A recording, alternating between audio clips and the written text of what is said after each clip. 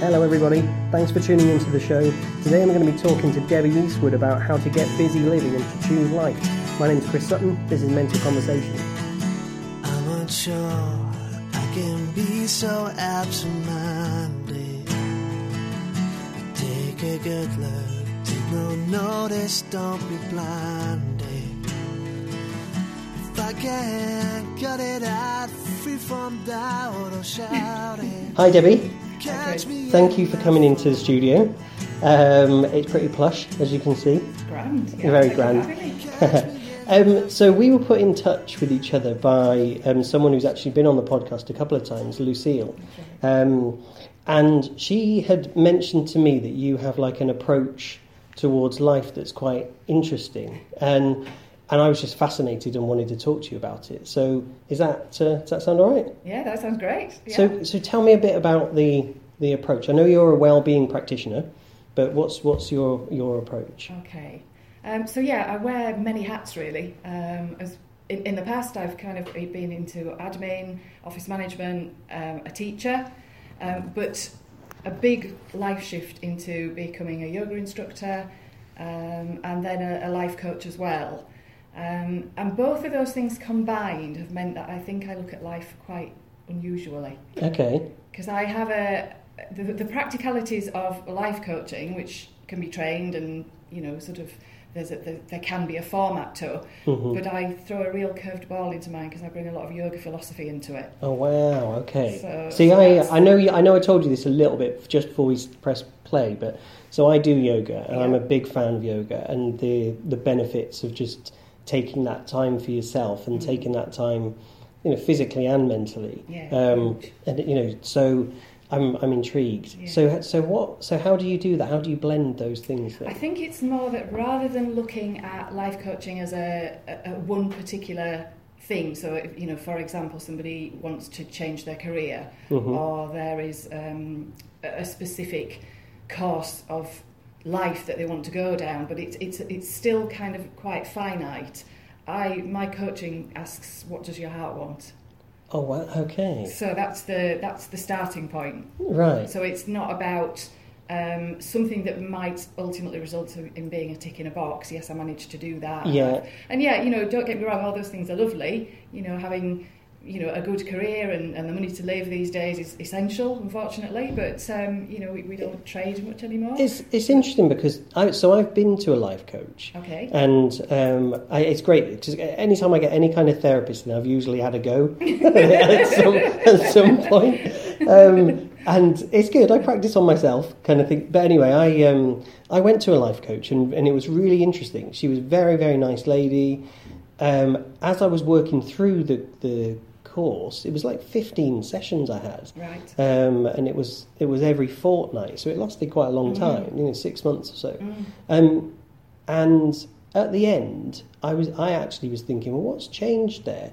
But we looked back at what we'd set at the beginning, and actually, I could tick most of those things, but they were very practical things. It was like, I was just going through separation with a relationship at the time, and it was about finding somewhere to live, and then it was about working out what access I would have to my children and things like that. So very important things. Absolutely. But they were practical, but they weren't like, heart things in terms of what I wanted out of life in that sense. So I'm intrigued about that. But I think that it depends where we're at.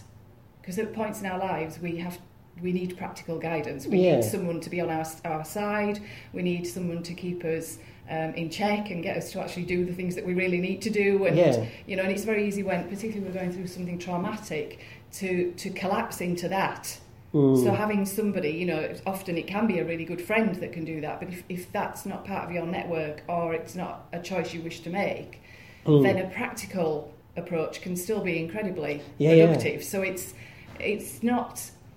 I find coaching a really interesting thing actually, because I've had people that have come in and booked 6 sessions, and in 3 sessions we've said we've done it. Right. That's Okay. it. And I've had other people that I've worked with for a lot longer than either of us imagined, because they wanted to keep going. Okay. Because there was more things coming up Yeah. And you often find that, that's...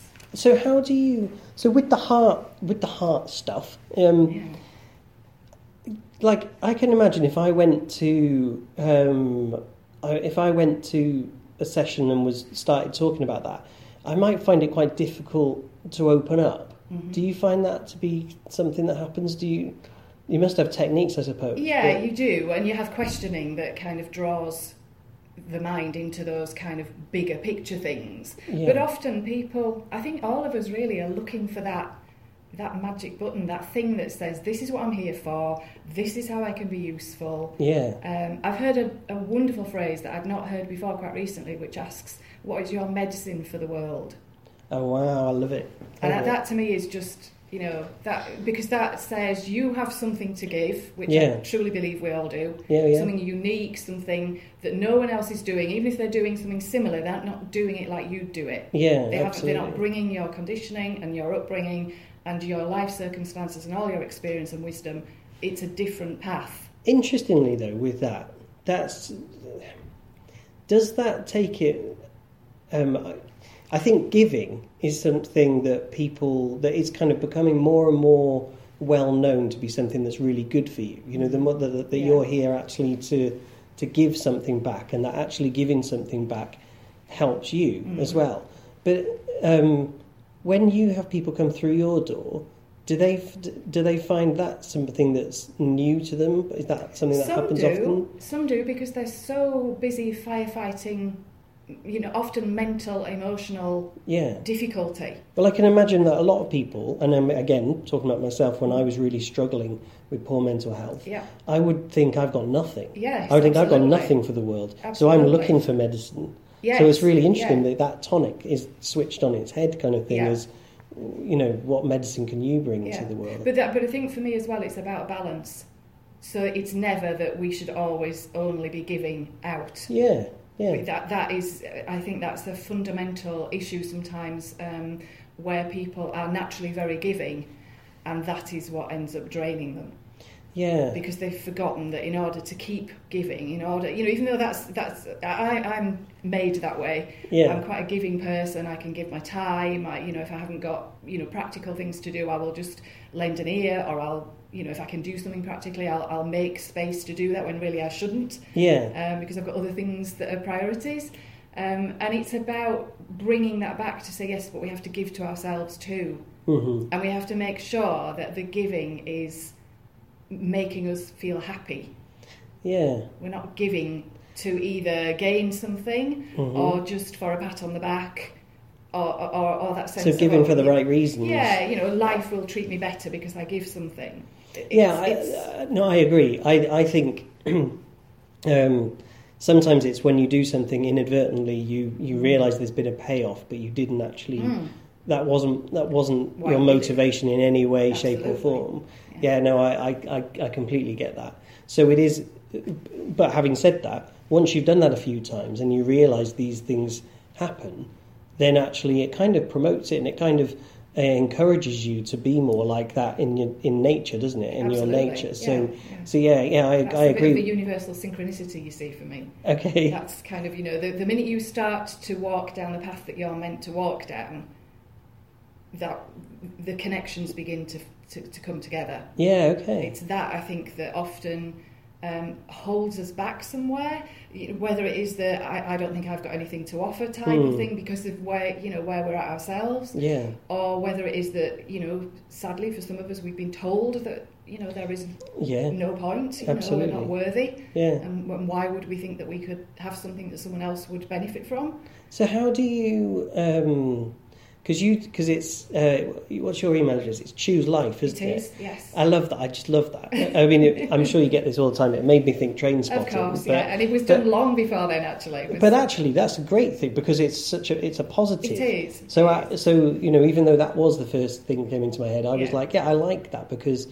you're not choosing necessarily mundane, or you're choosing heartfelt. Yeah. Can you tell me a little bit about that and how you kind of... Yeah, I think it's a matter of working mostly with people's belief system.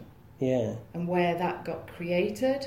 And the fact that for the vast majority of us, particularly I think into adulthood for most of us, we don't look at it, we don't question it, we just carry it around with us like a big weight. Yeah. And then one day something just breaks. Yeah. And you know, you either face it yourself or you fall and someone picks you up and helps you to face it. But again, yoga philosophy would say that we have to turn toward.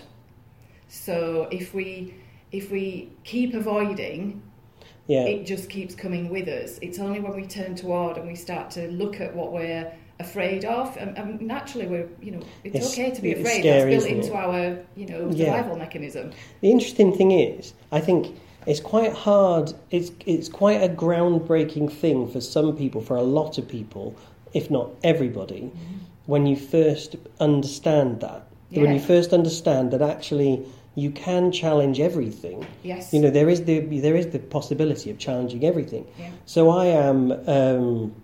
I hate actually describing myself like a set state, but like I do have anxiety. You know, I'm in a state of anxiety quite a lot of the time, and but there are aspects of that I am able to challenge.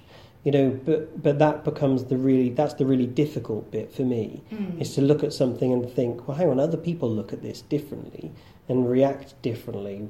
You know, why am I... So I don't know, it might be, we've just met for the first time. Yeah. I might be really anxious about meeting someone for the first time. Actually, I'm quite happy meeting new people, but I am. But other people might be terrifying. Yeah, exactly. But the same thing is happening. So when someone meets Debbie Eastwood, I can tell now, firsthand, I found out 10 to 15 minutes ago, you've got nothing to worry about, you know? But some people would still be anxious. Of course they would. So their belief system, that belief of, it's someone new.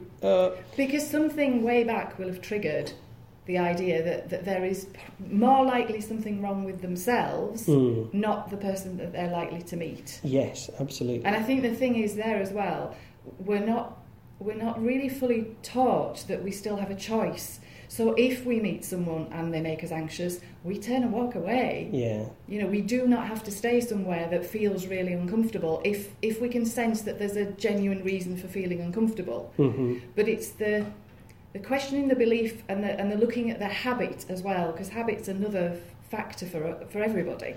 Yeah. You know, it's really it's much easier and sort of a softer life to be able to just go along with things, even though it really inside we're going, I wish I didn't keep doing that. Well, and where, like you said, where that belief came from is, you know, could be one, and often is, one point in time. Yes, very much. This is a really strange example, but I was driving up to Scotland last weekend, and I was going through all these fields, and they were bright yellow fields.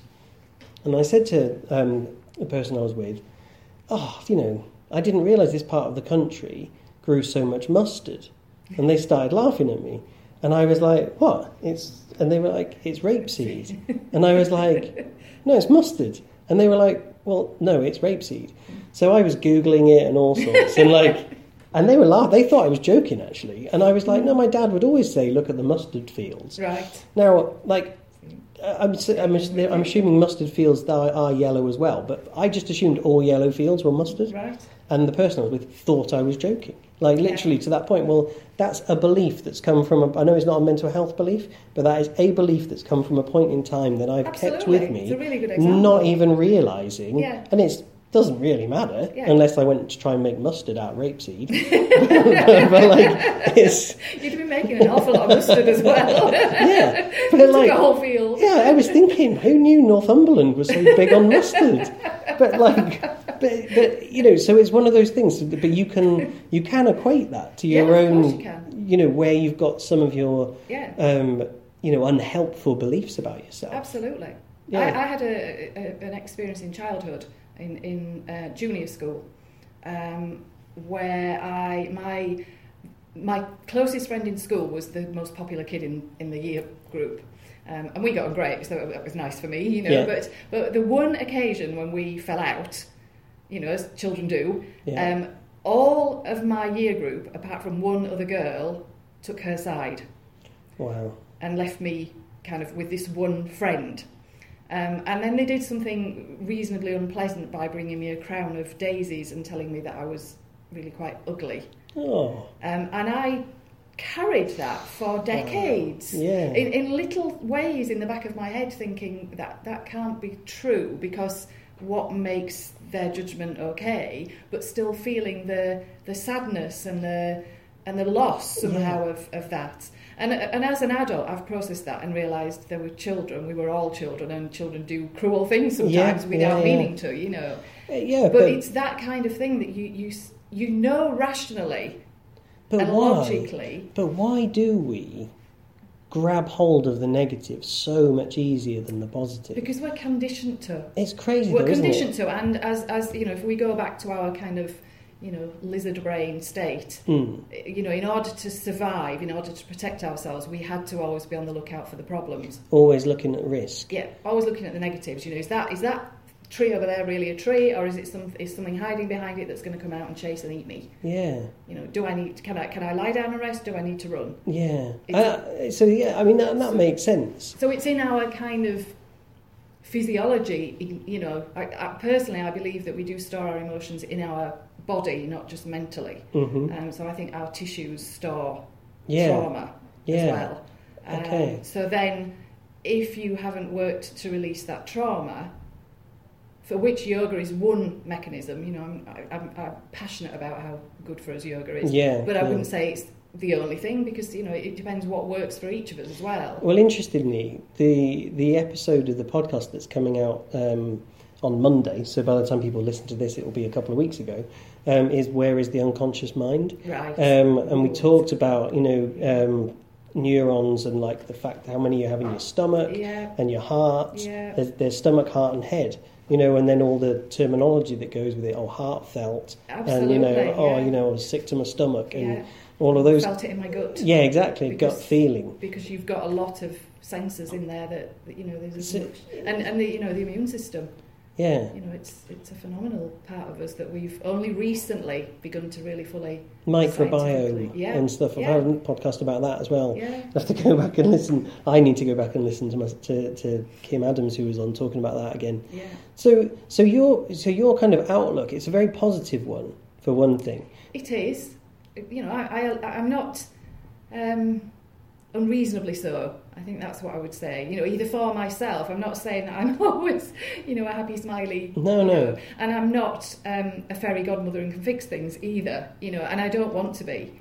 I genuinely do not have the idea that it's my place to fix people. Well, the fact of coaching, so coaching is very much, if I'm not mistaken, about asking questions so that the person kind of explores it and comes up with their own solutions, which is the most powerful way as well, isn't it? Yeah, if I were to tell you to do something and you went to do it and it did or didn't work, you would have a connection back to me with that response. Oh, yeah.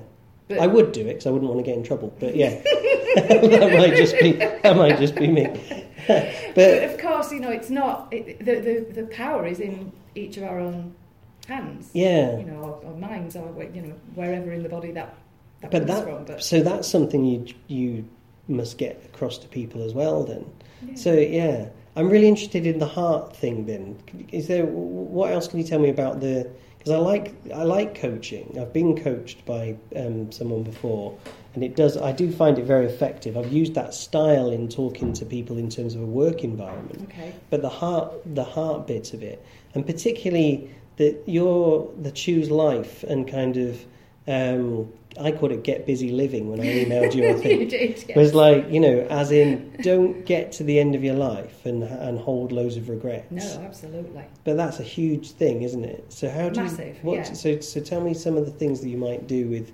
Okay, I mean, I think it's probably a good time to say that that's an area that I'm moving into very much at the moment. So what I've written and produced, is a workshop, a day's workshop, where in the morning we look at facing our fear around dying, which is a huge thing, particularly in our Western culture. Funnily enough, not all always so. You know, I've got friends in Greece, I've got friends in Spain, and some parts of the Mediterranean still have a very open discussion about those things, that, you know, there's an acceptance and a reality to it.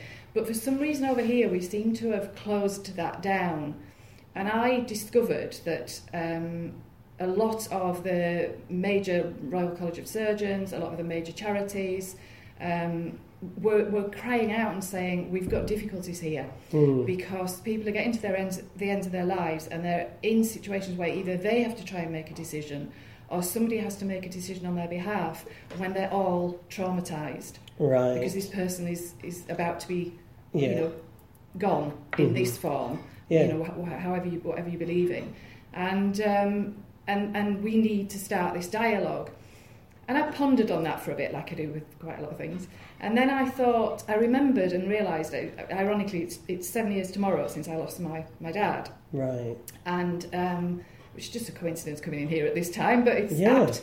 And because he was he would have won the Olympic medal for worrying, but because he was a worrier and because he was determined he was going before my mum, because he wouldn't have wanted to be here on his own, he did a lot of things to prepare. So financially and practically around the house, he made sure the house was, you know, sort of secure and nothing was, you know, going to be too big a job for mum to deal with. And I'm an only child, so there's only me to sort of pick those things up as well. Yeah. And of course, you know, he was 82 when he died. My mum's 89 now. So they had the old-fashioned relationship of work and life and home balance to some degree, not entirely, but so he was the financial kind of manager. But he would bring mum in and say, look, you need to understand this, you need to learn about this, you need to know about this. You know, once a month or whatever, and they'd just explore where they were at and all those kind of things. And after he died, it dawned on me what a great help that had been to all of us, both practically and emotionally. Yeah. And we didn't have all the hymns or songs that he wanted worked out. Ironically, as we got to talking, we discovered a song that we'd forgotten that he loved, and it was a song I would never have imagined associating with my dad, but that's what we had played. But it was just the idea, when I started to think about that, and then I started to think about the workshop things, and I thought, that's what we're missing. We're missing the aspect of, let's be truthful, let's face it, because it's coming and we don't know when it's coming. Yeah. So we have a tendency to think, oh, it'll be years away, I've got loads of time to do everything. Yeah, yeah. And in fact, it might not. You know, I hope it is for everybody that wants it to be so, but it may not. And if we've asked ourselves those questions and we've asked our loved ones those questions, when that time comes, there's a definite, the grief won't change, you can't take the grief away, but you can take away some of the stress and anxiety about, are we doing what this loved person wanted? Yeah. Are we fulfilling their wishes? Not just in terms of where do they want to be laid to rest and how do they want that to happen, but were there other things in their life that they would have liked for us to do? Yeah. And that got me exploring what's out there, what's available, and I've now discovered there are numerous new ways of dealing with the physical self when we're no longer walking around in it. In what way? What do you mean? Oh, have you heard of the mushroom suits? No. Well, we can be put into a suit that is effectively made of mushrooms, which are a fungi, and that will compositely break down our bodies without us having to be placed into either, you know, a coffin and a grave or into a situation of a crematorium, which I just thought, you know, I want those choices. Yeah, yeah. You know, but you don't know. Yeah, these if are you things. don't know they're there, how can that's you? Right. And you don't, Yeah. and people don't necessarily. You close yourself off to it. Because a lot of people are like, because they don't want it to happen. Absolutely, and I understand that. It's not that I want to suggest it's anything. You know, it's very painful. I have plans for tomorrow to spend with my mum. You know, 7 years ago, it hasn't gone away. Yeah, of course. You know, we've adapted to living without him, but it doesn't.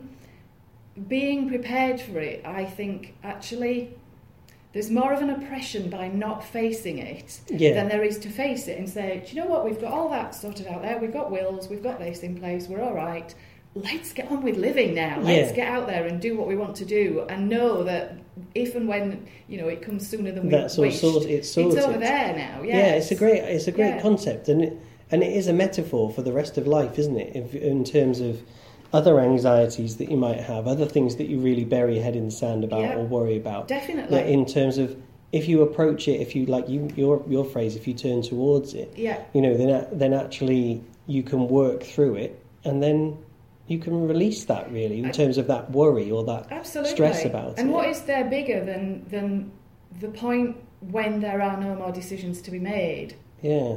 Up to that point, we can make decisions all the time, and just because we make a plan doesn't mean to say we can't change it. No, that's right. Yeah. So it's not that it's a finite set of conditions that we're putting super glue on. Yeah. But it's just sort of getting us to say, hang on a minute, what do you want to happen, and what happens if you're in an accident or you're ill. You pick up some horrendous virus, something that we're not anticipating, rather than old age and frailty, and that puts you in a position where you can't then necessarily make those choices. Absolutely. Someone is making them for you. Absolutely. Which is a big stress on them. Huge. As well as you not getting what you ultimately would have wanted to happen. Yeah, definitely. So in terms of then, so this is an opportunity for people to use that release to focus on other things and live their life more to the full then. Yeah, so what I've created is something whereby we spend the morning looking at that, but in a positive way, a practical positive way.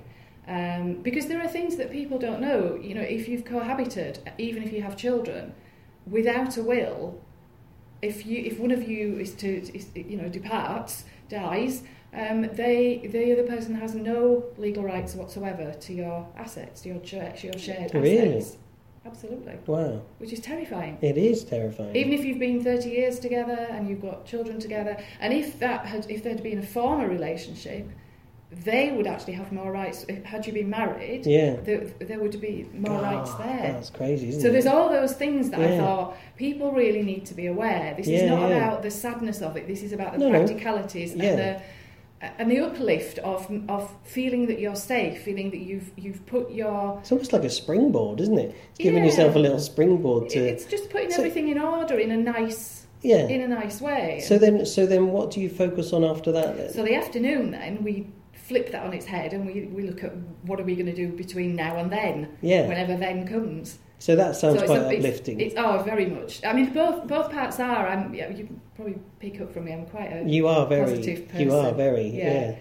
Even though I've struggled with my own health. I've gone through anxiety. I've gone through chronic fatigue. I've literally been climbing up the steps on my hands and knees at times in my life. So I've had to work to get here, and it's not a permanent thing because life's not like that. Incremental steps, isn't it? Yeah. It is about incremental steps. It is. But what I really like is the afternoon session that you're saying about, and giving people that kind of opportunity to look at, well, what do we want to do then?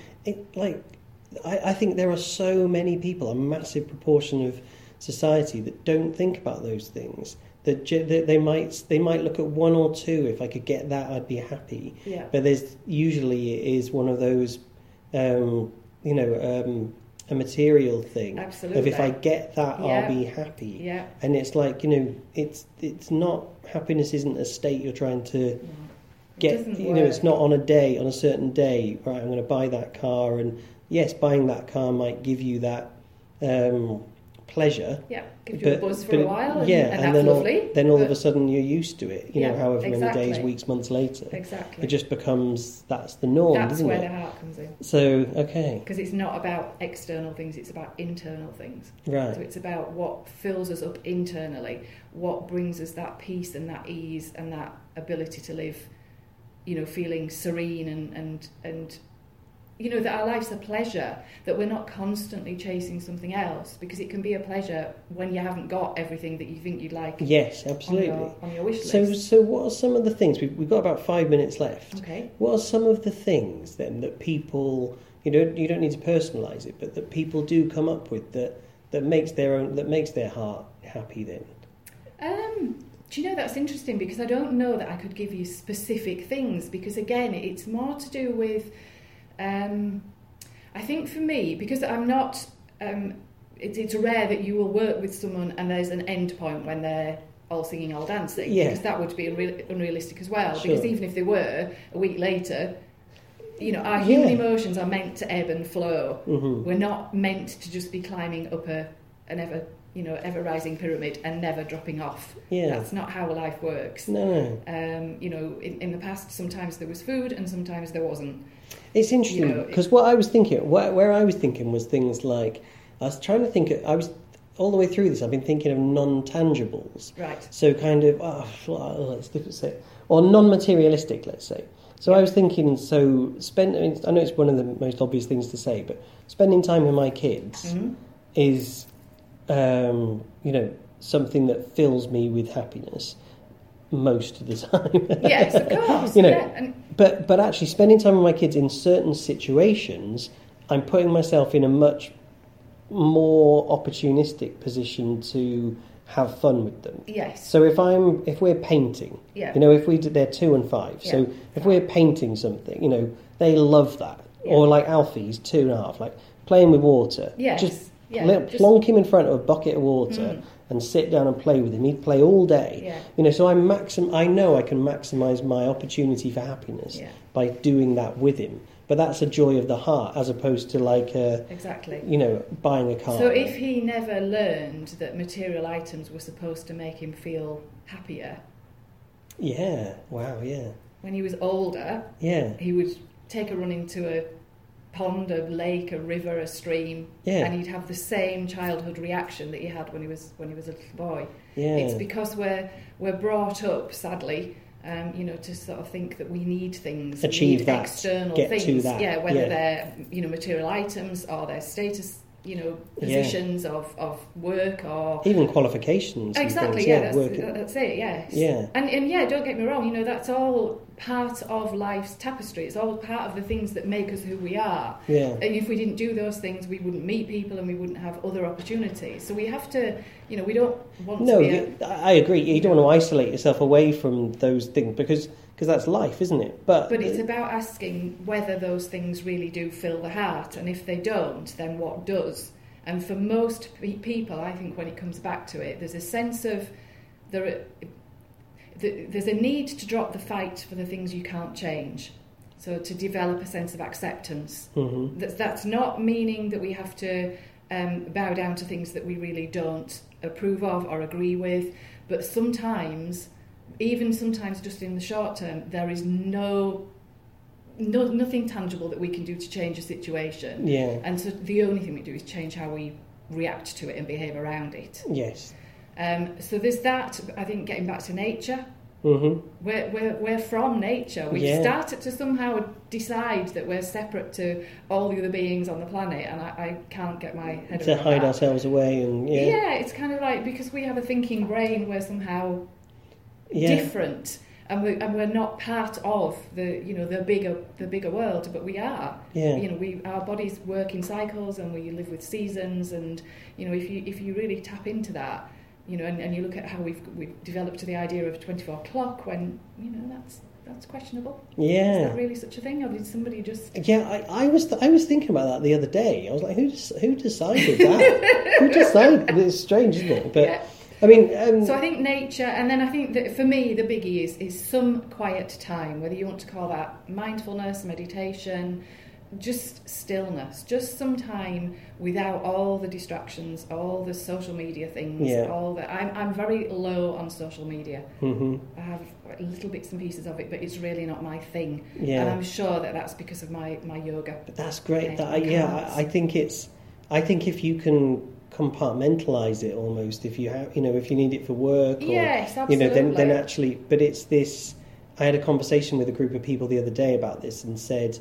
What's the first thing you do in the morning? And they went, I pick up my phone and I check Facebook. Yeah. I'm like, why? What for? It was a really interesting discussion, but it's like I think checking the news and then that starts your day off being really depressed. Yeah. The news is never filled with anything really lovely, Not really, no. Unless you pick positive news channels. Yeah. But generally speaking, it's usually some awful situation that happened somewhere. That's right. And so you start your day off with a quite a big sense of, that's...